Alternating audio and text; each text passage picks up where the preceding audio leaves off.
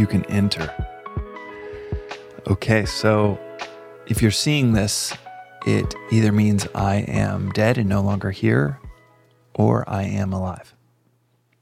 Let's get into today's episode. Today's reflection on the daily Vedantic is such a practical one. This is on regret. This is something that can plague us for decades if mishandled. These regrets that we either live with, and they're just like scars and wounds that heal, but there's still that knot there. Or, you just say, live life with no regrets, and maybe you didn't learn anything from something that maybe there should have been a little bit more reflection on. What does Vedanta say about regret? My favorite quote on regret is, bounce back like a rubber ball, not like a lead plate.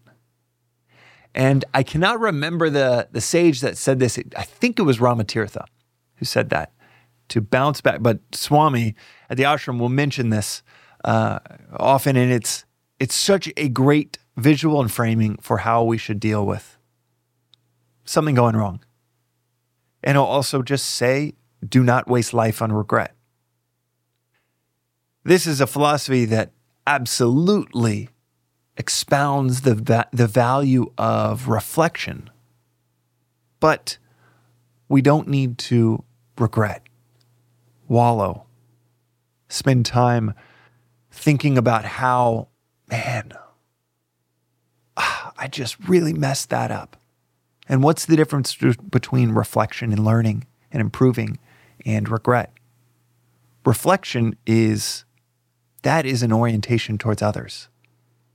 How can I improve without this extremely selfish and egoistic aspect to it, like regret, which is, what will people think of me? Can I recover from this? I'll never be able to recover from that. I. A simple example where bouncing back like a rubber ball is so much better than landing like a lead plate and not bouncing back is an example of a highly competent surgeon. Do you want the surgeon that something went wrong yesterday in an operation 4 weeks ago and you've got yours scheduled? And a week ago, yesterday, 4 weeks ago, the mistake that they made is just sticking with them and they can't bounce back. And lo and behold, your appointment's coming up and you've had it on the books for 3 months and that surgeon is somewhere else mentally, wallowing, emotional, can't sleep.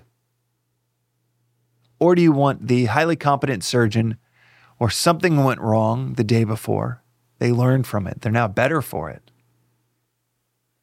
They bounce back, recognizing that you need them to be a really, really aware and alert surgeon for your operation.